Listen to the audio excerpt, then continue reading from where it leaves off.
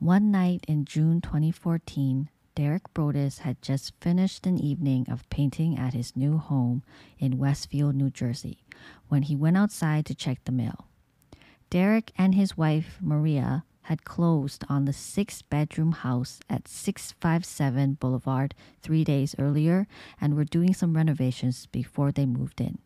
So there wasn't much in the mail except a few bills and a white card-shaped envelope. It was addressed in thick, clunky handwriting to the new owner, and the typed note inside began warmly.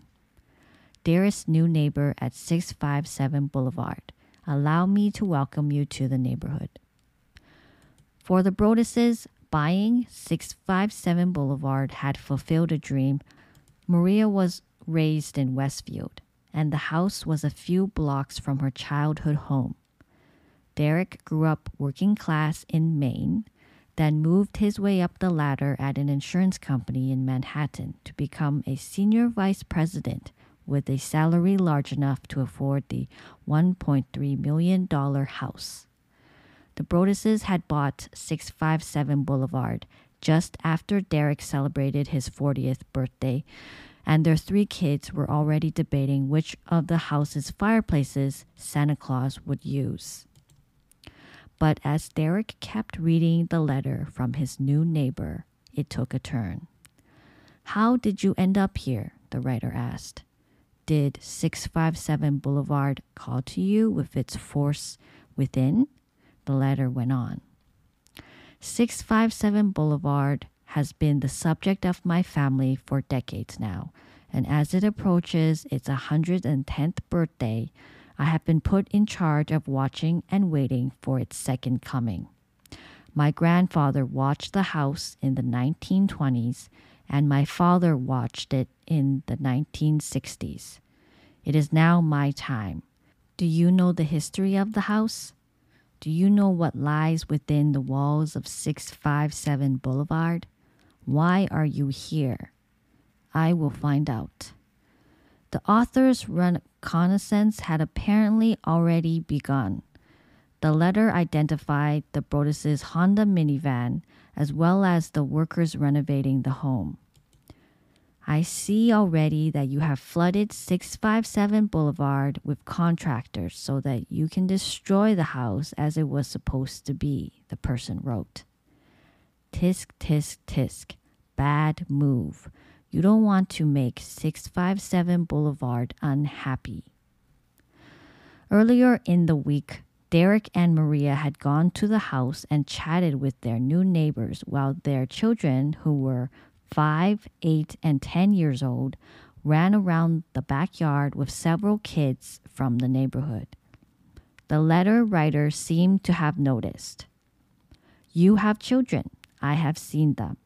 So far, I think there are 3 that I have counted. The anonymous correspondent wrote before asking if there were more on the way. Do you need to fill the house with the young blood I requested? Better for me. Was your old house too small for the growing family, or was it greed to bring me your children? Once I know their names, I will call to them and draw them to me. The letter had no return address. Who am I? The person wrote. There are hundreds and hundreds of cars that drive by 657 Boulevard each day. Maybe I am in one. Look at all the windows you can see from 657 Boulevard. Maybe I am in one.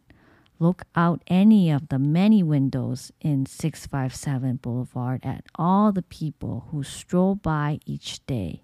Maybe I am one. The letter concluded with a suggestion that this message would not be the last. Welcome, my friends, welcome. Let the party begin. Followed by a signature typed in a cursive font, The Watcher. It was after 10 p.m. and Derek Brodus was alone. He raced around the house turning off the lights so no one could see inside, then called Westfield Police Department. An officer came to the house, read the letter, and said, What the fuck is this? He asked Derek if he had enemies and recommended moving a piece of construction equipment from the back porch in case the watcher tried to toss it through a window. Derek rushed back to his wife and kids, who were living at their old home elsewhere in Westfield. That night, Derek and Maria wrote an email to John and Andrea Woods, the couple who sold them 657 Boulevard, to ask if they had any idea who the watcher might be or why he or she had written. I asked the Woods to bring me young blood, and it looks like they listened. Andrea Woods replied the next morning. A few days before moving out, the Woods had also received the letter from the watcher. The note had been odd, she said, and made similar mention of the watcher's family observing the house over time. But Andrea said she and her husband had never received anything like it in their 23 years in the house, and had thrown the letter away without much thought. That day, the Woods went with Maria to the police station, where Detective Leonard Lugo told her not to tell anyone about the letters, including her new neighbors, most of whom she had never met, and all of whom were now suspects. The Broadduses spent the coming weeks on high alert. Derek canceled a work trip, and whenever Maria took the kids to their new house, she would yell their names if they wandered into a corner of the yard. When Derek gave a tour of the renovation to a couple on the block, he froze when the wife said, "It'll be nice to have some young blood in the neighborhood." The Broadduses' general contractor arrived one morning to find that a heavy sign he'd hammered into the front yard had been ripped out overnight. 2 weeks after the letter arrived, Maria stopped by the house to look at some paint samples and check the mail. She recognized the thick black lettering on a card-shaped envelope and called the police. "Welcome again to your new home at 657 Boulevard," the watcher wrote. "The workers have been busy, and I have been watching you unload carfuls of your personal belongings. The dumpster is a nice touch. Have they found what is in the walls yet? In time they will." This time, the watcher had addressed Derek and Maria directly, misspelling their names as Mr. and Mrs. Broaddus. Had the watcher been close enough to hear one of the Broadduses' contractors addressing them? The watcher boasted of having learned a lot about the family in the preceding weeks, especially about their children.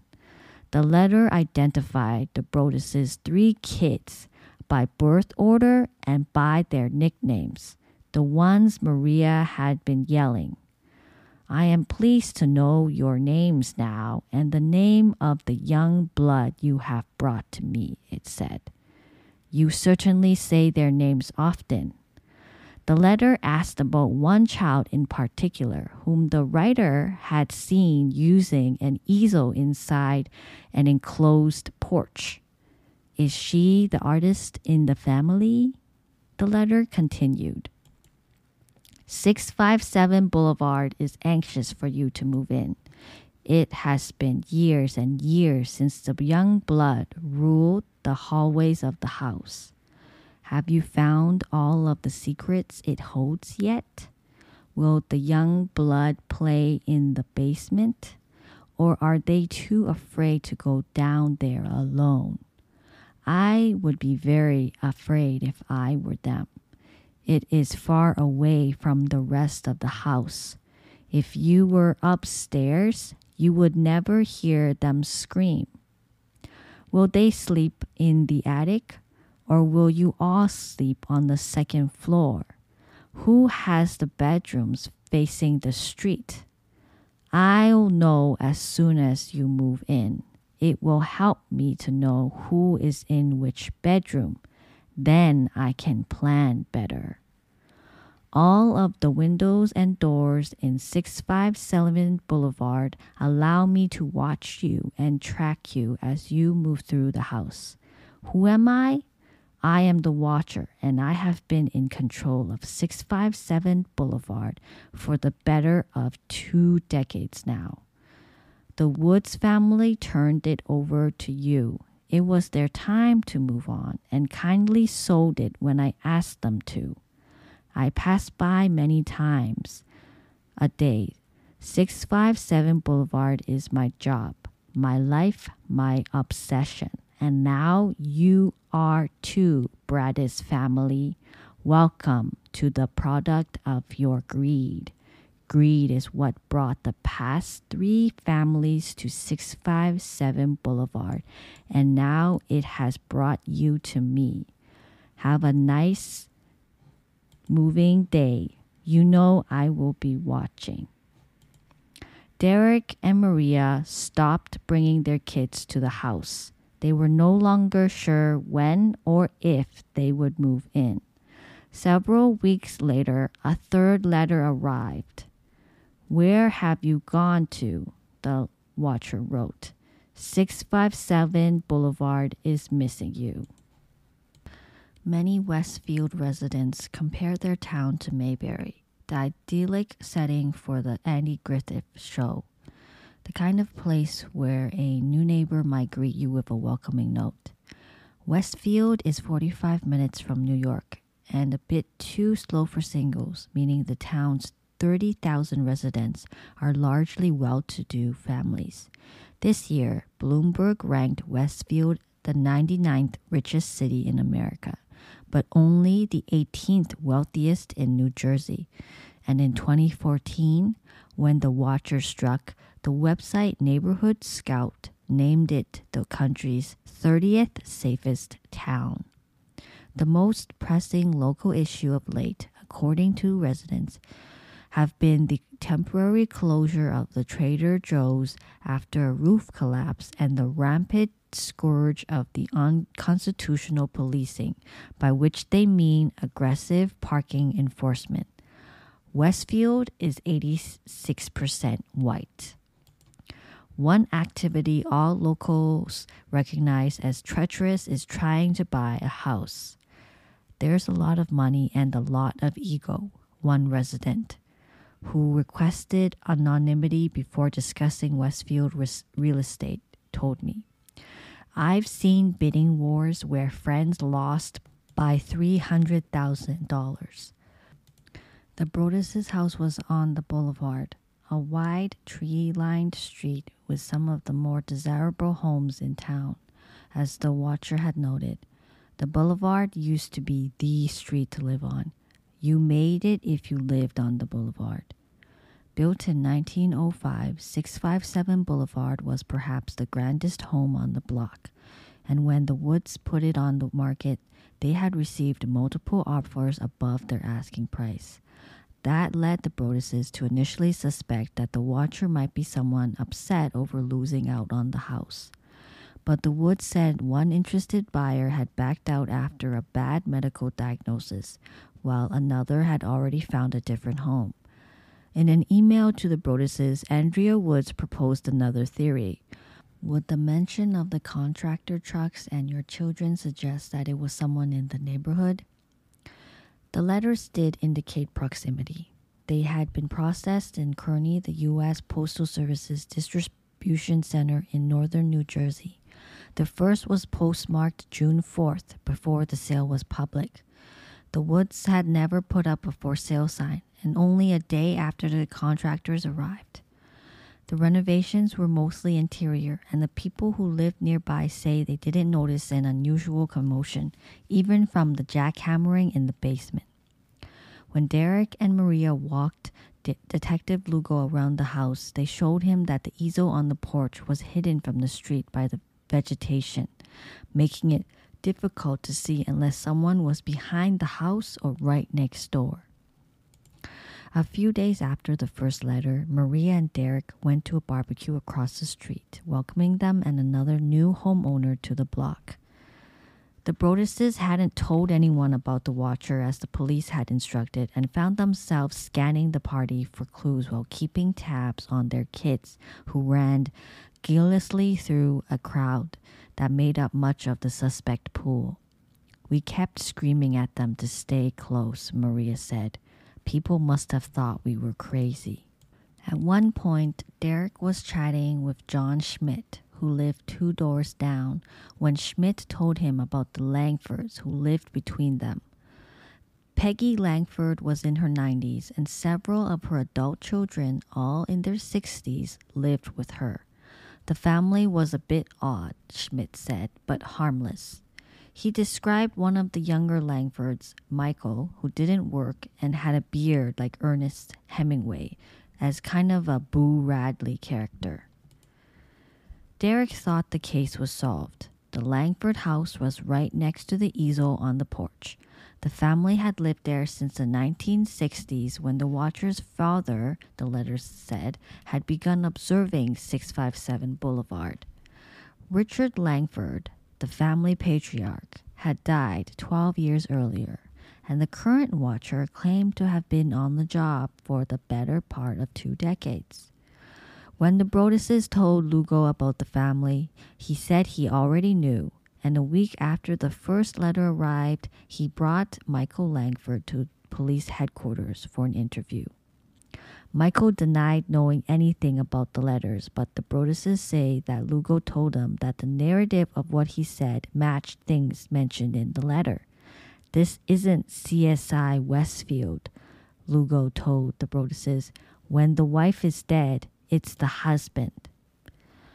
But there wasn't much hard evidence, and a few weeks later, the police chief told the Broadduses that, short of an admission, there wasn't much the department could do. This is someone who threatened my kids, and the police are saying, probably nothing's gonna happen, Derek said. Probably isn't good enough for me. After the second letter, Derek told the cops that if they didn't take care of the situation, they would have a different kind of case on their hands. This person attacked my family, and where I'm from, if you do that, you get your ass beat, Derek told me. Frustrated, the Broadduses began their own investigation. Derek became especially obsessed. He set up webcams in 657 Boulevard and spent nights crouched in the dark, watching to see if anyone was watching the house at close range. Maria thought I was crazy, he told me recently at a coffee shop in Manhattan, where he covered a table with documents relating to the case, including copies of the letter which he and his wife had shared with only a few friends and family members. He showed me a map displaying when each of 657's neighbors had moved in. The Langfords were the only ones there since the 60s, with overlays marking possible sightlines for the easel and a circle for the approximate range of earshot to estimate who might have heard Maria yelling their kids' names. Only a few homes fit both criteria. The Broadduses also turned to several experts. They employed a private investigator who staked out the neighborhood and ran background checks on the Langfords, but didn't find anything noteworthy. Derek reached out to a former FBI agent who served as the inspiration for Clarence Starling in The Silence of the Lambs. They were on a high school board of trustees together, and they also hired Robert Leanhan, another former FBI agent, to conduct a threat assessment.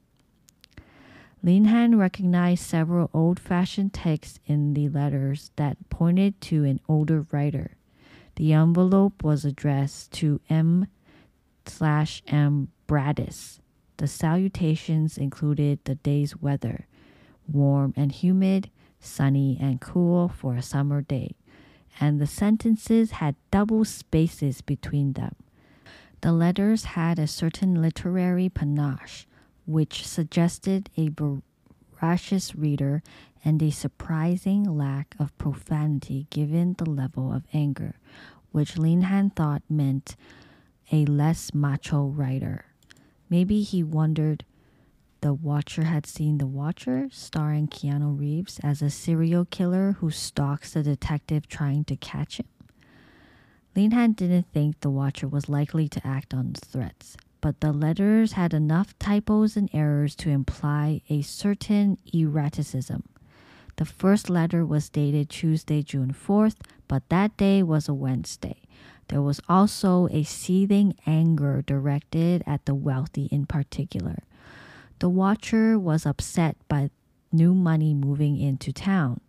Are you one of those Hoboken transplants who are ruining Westfield? And by the Brodesses' relatively modest renovations. The house is crying from all of the pain it is going through. You have changed it and made it so fancy. You are stealing its history. It cries for the past and what used to be in the time when I roamed its halls. The 1960s were a good time for 657 Boulevard, when I ran from room to room imagining the life with the rich occupants there. The house was full of life and young blood. Then it got old, and so did my father, but he kept watching until the day he died. And now I watch and wait for the day when the young blood will be mine again. Lin Han recommended looking into former housekeepers or their descendants. Perhaps the Watcher was jealous that the Brodesses had bought a home that the writer couldn't afford. But the focus remained on the Langfords. In cooperation with Westfield Police, the Brodesses sent a letter to the Langfords announcing plans to tear down the house, hoping to prompt a response. Nothing happened.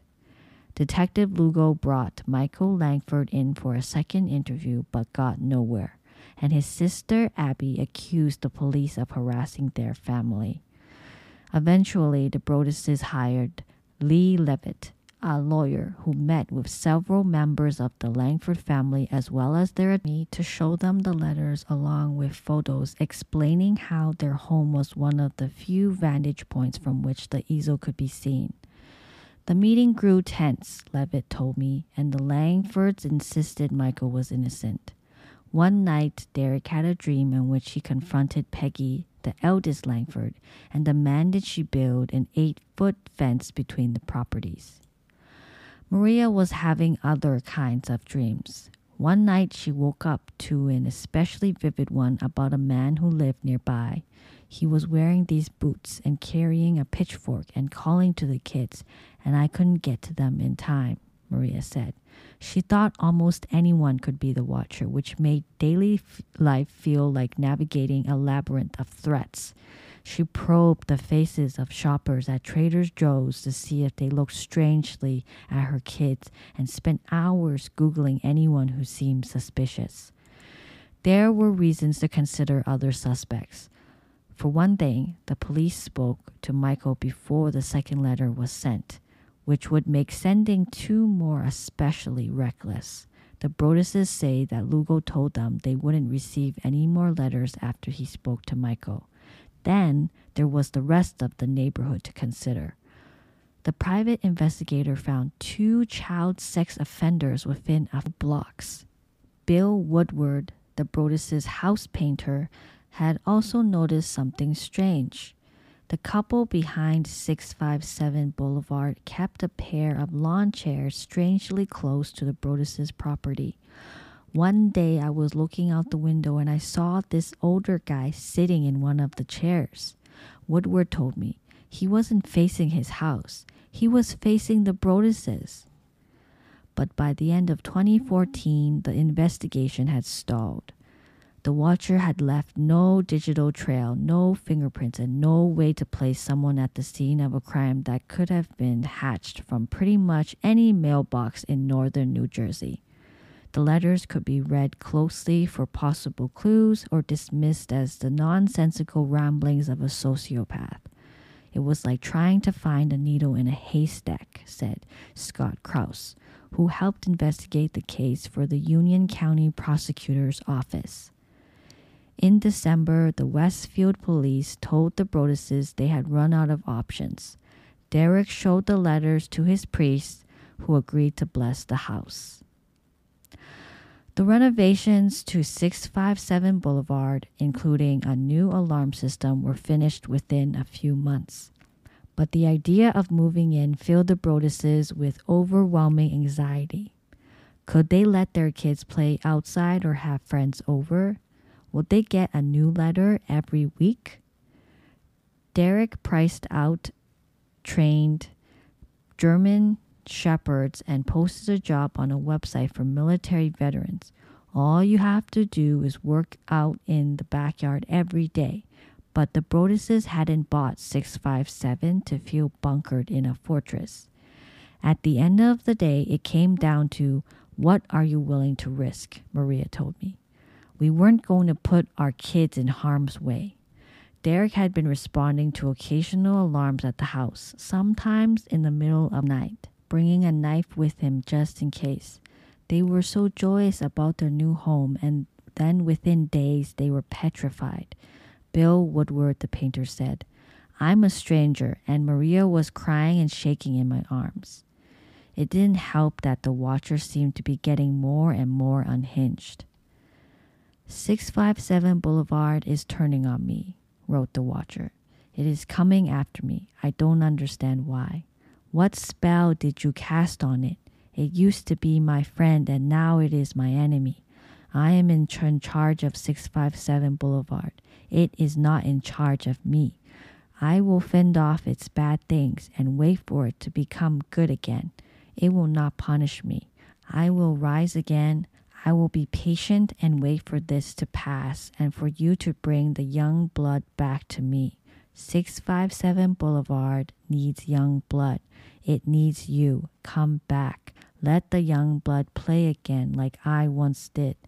You let the young blood sleep in 657 Boulevard. Stop changing it and let it alone. The Broadduses had sold their old home, so they moved in with Maria's parents while continuing to pay the mortgage and property taxes on 657 Boulevard. I had to do things like shovel the driveway, Derek said. Just picture that little indignity. I'd go at 5 in the morning, then come back, do it again at my in-laws. They told only a handful of friends about the letters, which left others to ask why they weren't moving in. Legal issues, they said, and wonder if they were getting divorced. They fought constantly and started taking medication to fall asleep. I was a depressed wreck, Derek said. Maria decided to see a therapist after a routine doctor's visit that began with the questions, "How are you?" caused her to burst into tears. The therapist said she was suffering post-traumatic stress that wouldn't go away until they got rid of the house. 6 months after the letters arrived, the Broadduses decided to sell 657 Boulevard. They initially listed it for more than they paid to reflect the renovations they'd done, but few worlds are more gossipy than suburban New Jersey real estate, and rumors had already begun to swirl about why the house sat empty. One broker emailed to say her client loved it, but there are so many unsubstantial rumors flying around, ranging from sexual predators to stalker, that they needed to know more. The Broadduses sent a partial disclosure mentioning the letters to interested buyers and told Coldwell Banker, their realtor, that they intended to show the full letter to anyone whose offer was accepted. Several preliminary bids came in well below the asking price, but the Broadduses weren't ready to take such a financial hit and only wanted to show the letter with likely buyers. No one got that far. Even after they lowered the price, a Coldwell agent who hadn't read the letters told them in an email that they were being unnecessarily forthcoming. My friend got horrible threatening letters about their dog barking, and she didn't think to disclose. But the Broadduses insisted. I don't know how you lived through what we did and think you could do it to somebody else, Derek said. Derek and Maria thought about what they would have done had the previous owners told them about their letters from the Watcher. The Woodses, both retired scientists, told Broaddus's that they remembered the letter they received as more strange than threatening, thanking them for taking care of the house. They say they never had any issues. We certainly never felt watched, Andrea told them. They rarely even locked the doors. But the Broadduses felt the name alone was ominous enough to merit mentioning to a new family moving in. And on June 2nd, 2015, a year after buying 657 Boulevard, they filed a legal complaint against the Woods, arguing that the Woods should have disclosed the letter just as they had the fact that water sometimes got in the basement. The Broadduses say they hope to reach a quiet settlement. Their kids still didn't know about the Watcher, and their lawyer assured them that at most a small legal newswire might pick up the story. We do some creepy stories, Tamron Hall said on the Today Show a few weeks later. This might be top 10 creepy. A local reporter had found the complaint, which included snippets of the Watcher's menacing threats, and after a belated attempt by the Broadduses to seal it, the story went viral. News trucks camped out at 657 Boulevard, and one local reporter set up a lawn chair to conduct his own watch. The Broadduses got more than 300 media requests, but with advice from a crisis management consultant referred by one of Derek's colleagues, they decided not to speak publicly to spare their kids even more attention. They vacated Westfield and went to a friend's beach house. They didn't find much peace. Maria's grandfather had a heart attack, and the friends they were staying with had a grand mal seizure. Eventually, Derek and Maria sat down with their children to explain the real reason they hadn't moved into their home. The kids had plenty of questions. Who is the Watcher? Where does this person live? Why is this person angry with us? To which Derek and Maria had few answers. Can you imagine having that conversation with a 5-year-old? Derek told me. Town isn't as safe as you think it is, and there's a boogeyman obsessed with you. From a safer distance, the Watcher was a real-life mystery to solve. A commenter on NJ.com suggested ground-penetrating radar to find whatever the Watcher claimed was in the walls. The home inspector had already looked, and Derek told the only issue was the aging home's lack of insulation. A group of Reddit users obsessed over Google Maps Street View, which showed a car parked in front of 657 that user thought had a man holding a camera in the driver's seat. Others more rationally saw pixelated glare. The range of proposed suspects included a jilted mistress, a spurned realtor, a local high schooler's creative writing project, guerrilla marketing for a horror movie, and mall goths having fun. Some people just thought that the Broadduses were wimps for not moving in. I would never let this sicko stop me from moving into a house. Never back down from a terrorist. Which irked the Broadduses. None of them have read the letters or had their children threatened by someone they didn't know, Derek said. To decide whether this person only nuts enough to write these letters and not to do something, what if something happened? In Westfield, people were on edge. Lori Clancy, who teaches piano lessons in her house behind 657 Boulevard, told me one of her students came for a lesson shortly after news of The Witcher broke and started bawling. She was terrified to walk down the boulevard, Clancy said. At the first Westfield Town Council meeting after the letters became public, Mayor Andy S. assured the public that the Watcher hadn't been heard from in a year, and that even though the police hadn't solved the case, their investigation had been exhaustive. This was news to the 657's neighbors, most of whom had never heard from the cops. We are confounded as to how a thorough investigation can be conducted without talking to all the neighbors within proximity to the home. Several of them wrote in a letter to the local paper. Under the glare of the national attention, Baron Chambliss, a veteran detective in the Westfield Police, was asked to look at the case.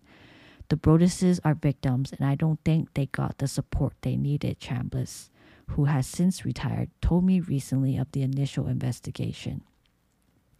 Chambliss knew his colleagues had looked closely at Michael Langford. According to his brother Sandy Langford, Michael had been diagnosed with schizophrenia as a young man.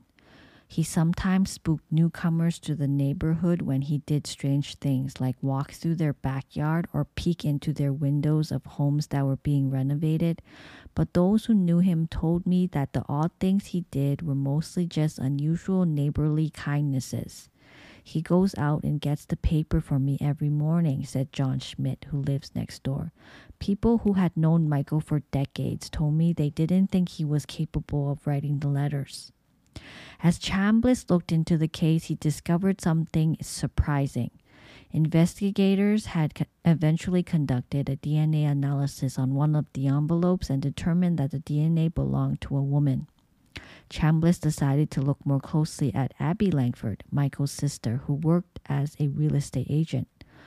Was she upset about missing a commission right next door? She also worked at the local Lord & Taylor, and Chambliss coordinated with a security guard there to nab her plastic water bottle during a shift. But Chambliss says the DNA sample was not a match. Not long after, the prosecutor's office gave Derek and Maria some unexpected news. They wouldn't say why or how, but they had ruled out the Langfords as suspects.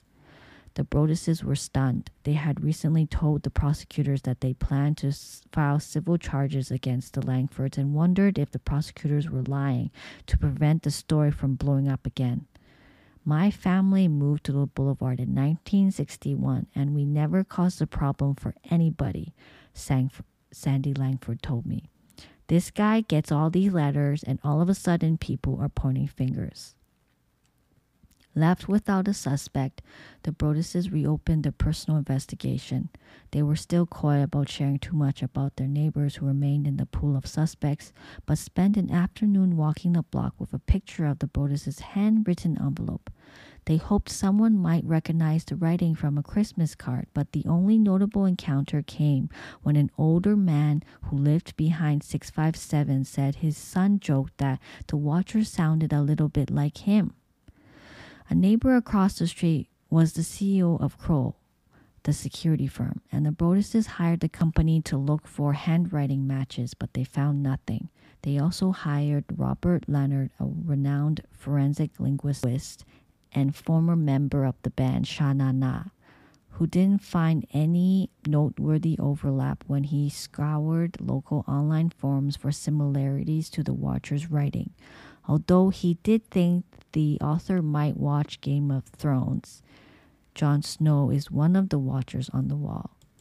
At one point, Derek persuaded a friend in tech to connect him to a hacker willing to try breaking into Wi-Fi networks in the neighborhood to look for incriminating documents. But doing so turned out to be both illegal and more difficult than the movies made it seem, so they didn't go through with it. Chambliss and the Westfield police were also back at square one. The cops asked Andrea Woods for a DNA sample and interviewed her 21-year-old son, who was surprised to find that he suddenly seemed to be a suspect. A year after the fact, it was hard to find fresh leads, and the initial police canvass had been so porous that it had missed a significant clue. Around the same time that the Broadduses had received their first letter, another family on the boulevard got a similar note from the Watcher. The parents of that family had lived in their home for years and their kids were grown, so they threw the letter away just as the Woods had. But after the news broke, one of their children posted about it on Facebook, then deleted the post. When investigators spoke to the family, they confirmed that the letter had been similar to the Broadduses, but its existence only made the case more confusing. There wasn't a whole lot to go on, Chambliss told me. One night, Chambliss and a partner were sitting in the back of a van parked on Boulevard, watching the house through a pair of binoculars. Around 11 p.m., a car stopped in front of the house long enough for Chambliss to grow suspicious. He says he traced the car to a young woman in a nearby town whose boyfriend lived on the same block as 657. The woman told Chambliss her boyfriend was into some really dark video games, including, in Chambliss's memory, one in which he was playing as a specific character, the Watcher. As for the female DNA, Chambliss figured the girlfriend or someone else could have helped. The boyfriend was living elsewhere at the time, but Chambliss says he agreed to come in for an interview on 2 separate occasions. He didn't show up either time. Chambliss didn't have enough evidence to compel him to appear, and with the media attention dying down, he dropped the case and moved on. While the Broadduses continued to be consumed by stress and fear for the rest of Westfield, the story became a little bit more than a creepy urban legend, a house to walk by on Halloween if you were brave enough. No one who had lived in the house before the Woods could recall anything unusual, and it was hard for people to imagine that their idyllic neighborhood could be host to something so sinister. A woman who lives nearby told me that after the news broke, she and 10 or so of her neighbors had gathered in the street to puzzle out who might have sent the letters. Eventually, she said, they came to a consensus. Maybe the Broadduses had sent the letters to themselves? The theory so far as it went was that the Broadduses had suffered buyer's remorse or realized they couldn't afford the home and concocted an elaborate scheme to get out of the sale. Or Derek was cooking up some kind of insurance fraud. Or they were angling for a movie deal. The Broadduses received several offers but turned them down. Lifetime eventually released a movie called The Watcher, despite a cease and desist letter from the Broadduses arguing that the couple in its movie was biracial and the letter was signed The Raven. Some locals found it noteworthy that over the course of a decade, the Broadduses had upgraded from a $315,000 house to a $770,000 house to a $1.3 million house, and refinanced their mortgages. A few weeks after the letters became public, the Westfield Leader published an article in which anonymous neighbors were quoted asking why the Broadduses kept renovating a home they weren't moving into, or questioning whether they had really done that much renovating at all.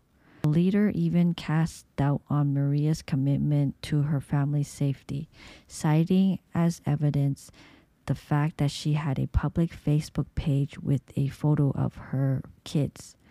The paper did note that the police had tested Maria's DNA and it didn't match.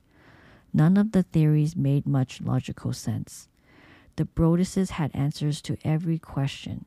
How does someone go from a $300,000 house to a $1.3 million house in 10 years? Derek told me. It's America, but they weren't speaking publicly and the rumors persisted. One Boulevard resident wrote a letter to the editor arguing that an elaborate scheme is underway to defraud the Woods family for millions of dollars. Chambliss told me some Westfield cops even bought into the theory. There were even more skeptics online. I live in a neighboring town. If these letters have been happening for a while, there is no doubt in my mind that it would have been made public way before this, Lord Fluffernutter said on Reddit. This screams scam.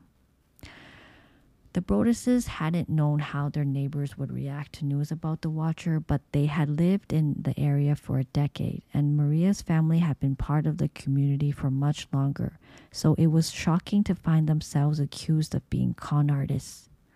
To Derek, it seemed that some in Westfield preferred the conspiracy theory to considering whether their town might be home to a menace. There is a natural tendency to say, I lived here for 35 years, nothing's happened to me, Derek said.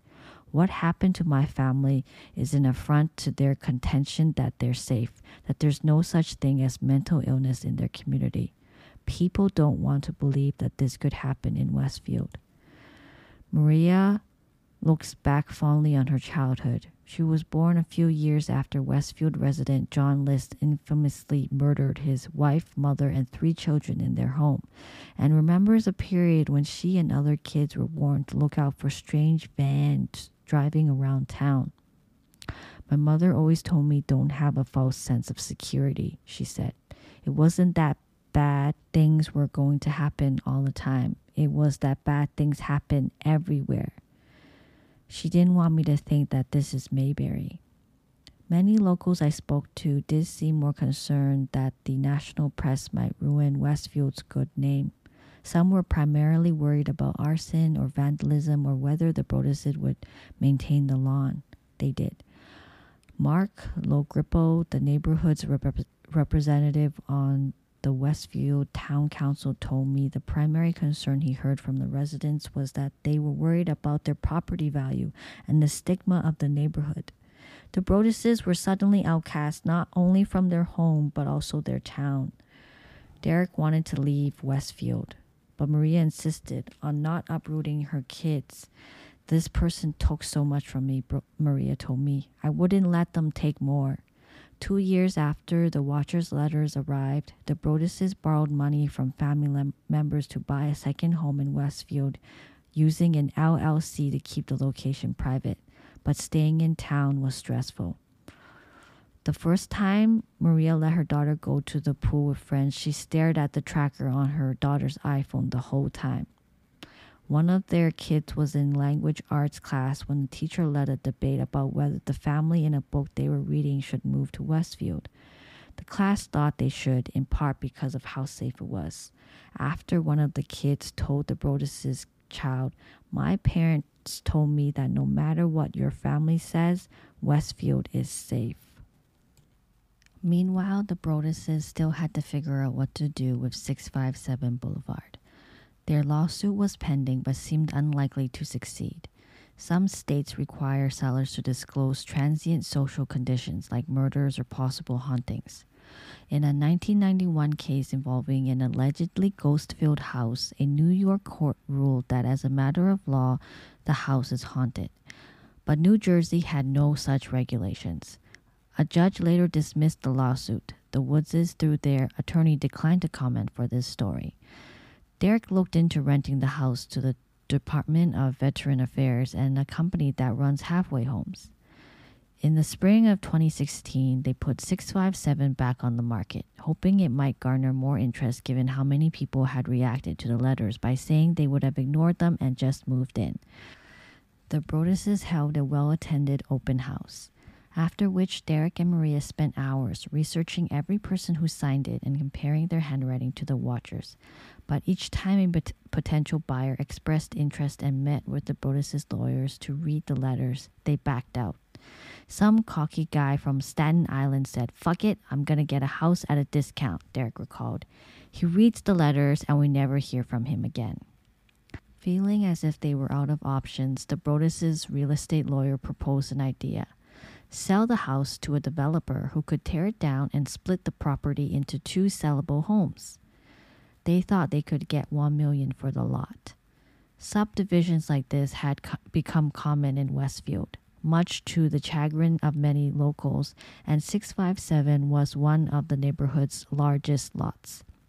Even so, dividing it would require the Westfield Planning Board to grant an exception. The 2 smaller lots would be 67.4 and 67.6 feet wide, just shy of the mandated 70 feet. When the proposal was publicly announced, Westfield's Facebook group lit up. Some expressed sympathy for the Broadduses, while others pointed out real estate is always a gamble. Another faction was convinced this was the culmination of a long con. Out of this whole scam artist story, there ends up being nothing more disturbing than this move, a local woman said. A man who coached the Broadduses' son in football wrote, "They were in over their head from day one." The application was jarring for the neighbors who had learned about the Watcher from a lawsuit. and had always found it strange that the Broadduses didn't share more information, not seeming to understand they were following orders from the police and trying to protect their kids. A typical Facebook conversation went like this. Sounds like this whole watcher thing was a ploy.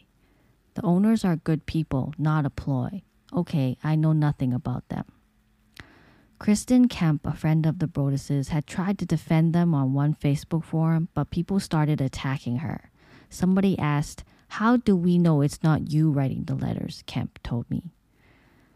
When the planning board met to decide the application in January 2017, it had already devoted a 3-hour hearing to the issue. More than 100 residents showed up. One of them, who lived across the street and had a daughter in the same grade as one of the Broadduses' kids, had retained a lawyer to fight the proposal. Here was a new suspect.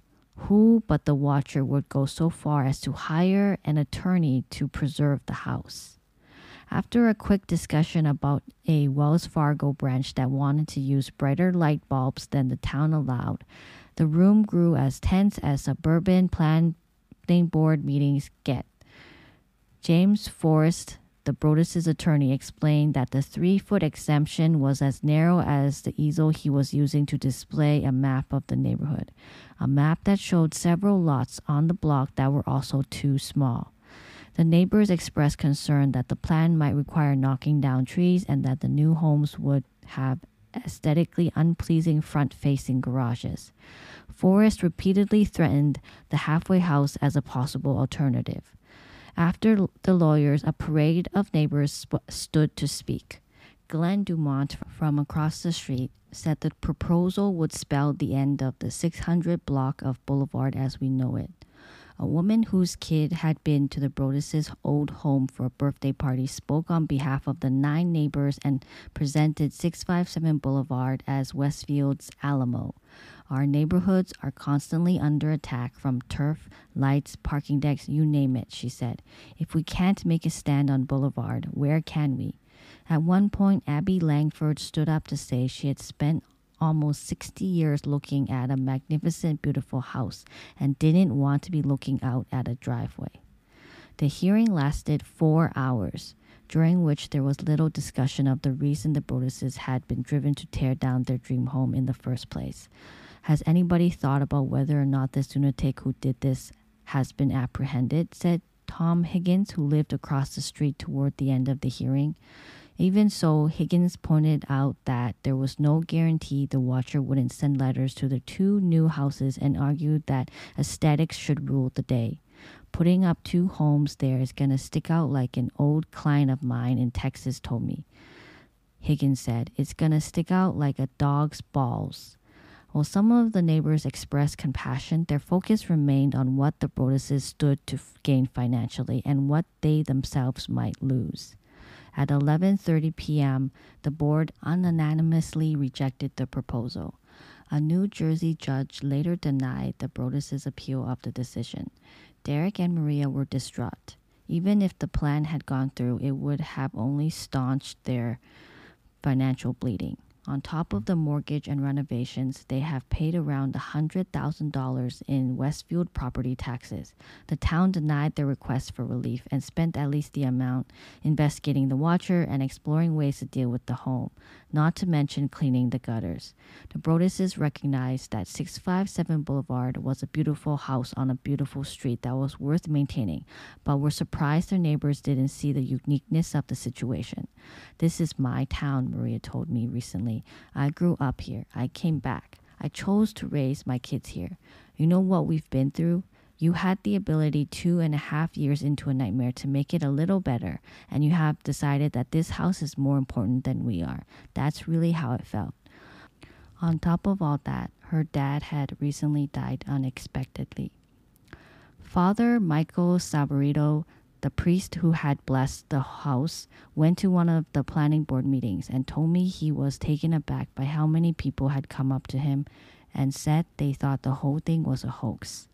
I think the human element of the story was kind of lost on the neighbors, Saborito said. The watcher had expressed a desire to protect the boulevard from change, but instead it had been torn apart. Not long after the planning board's decision, the Broaddus's got some good news. A family with grown children and 2 big dogs had agreed to rent 657 Boulevard. The renter told the Star-Ledger he wasn't worried about the watcher, though he had a clause in the lease that let him out in case of another letter. 2 weeks later, Derek went to 657 to deal with squirrels that had taken up residence in the roof. The renter handed him an envelope that had just arrived.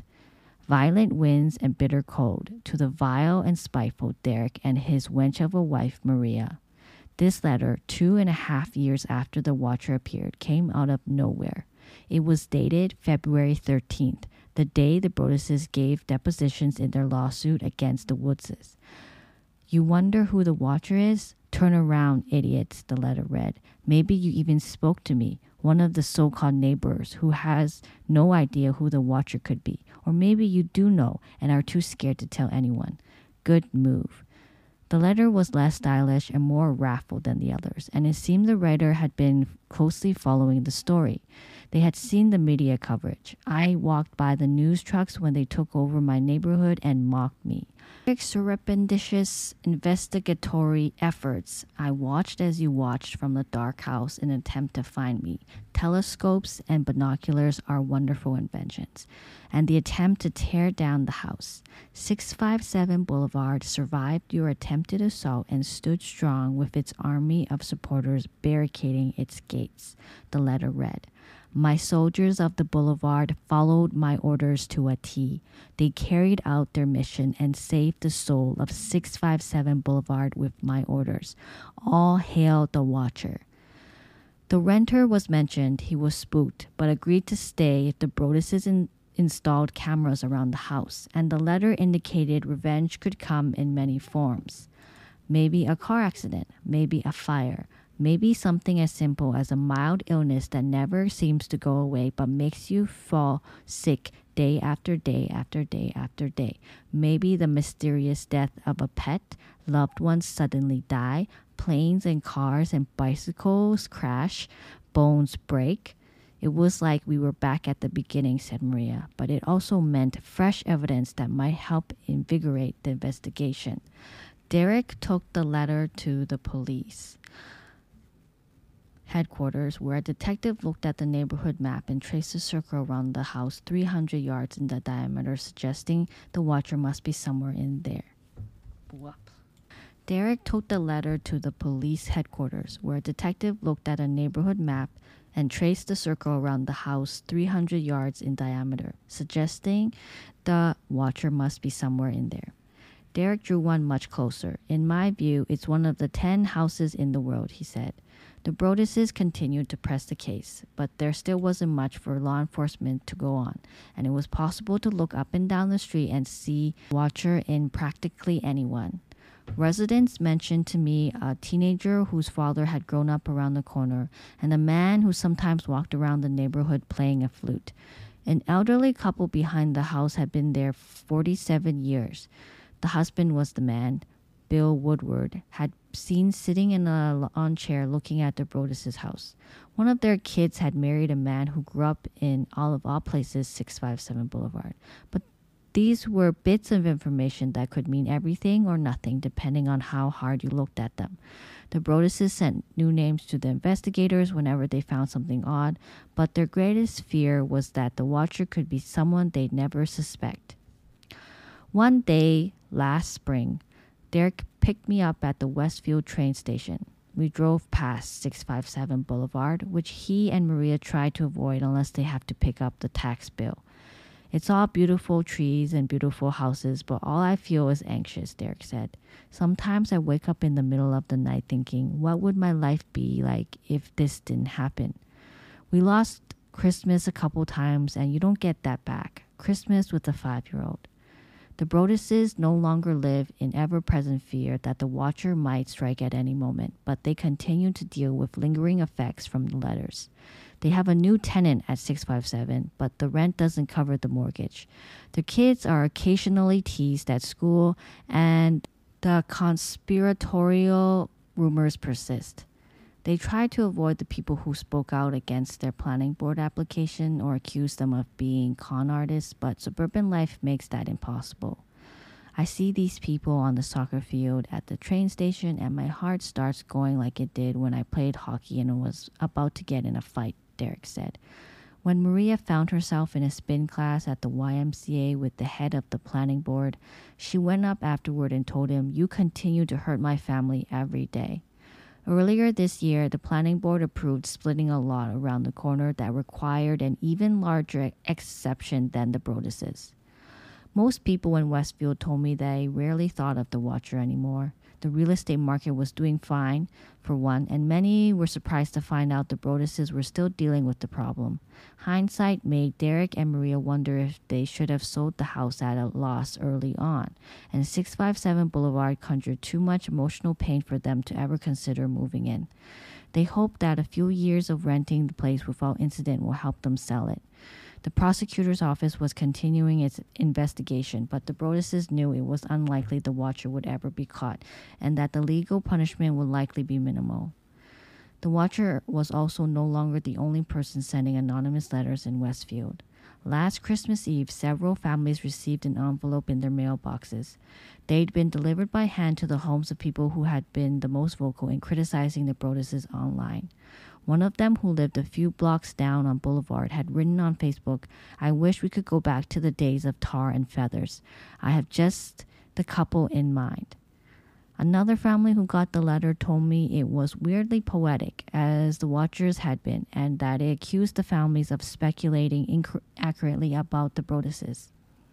It included several stories about recent acts of domestic terrorism in which signs of brewing mental illnesses had gone unnoticed.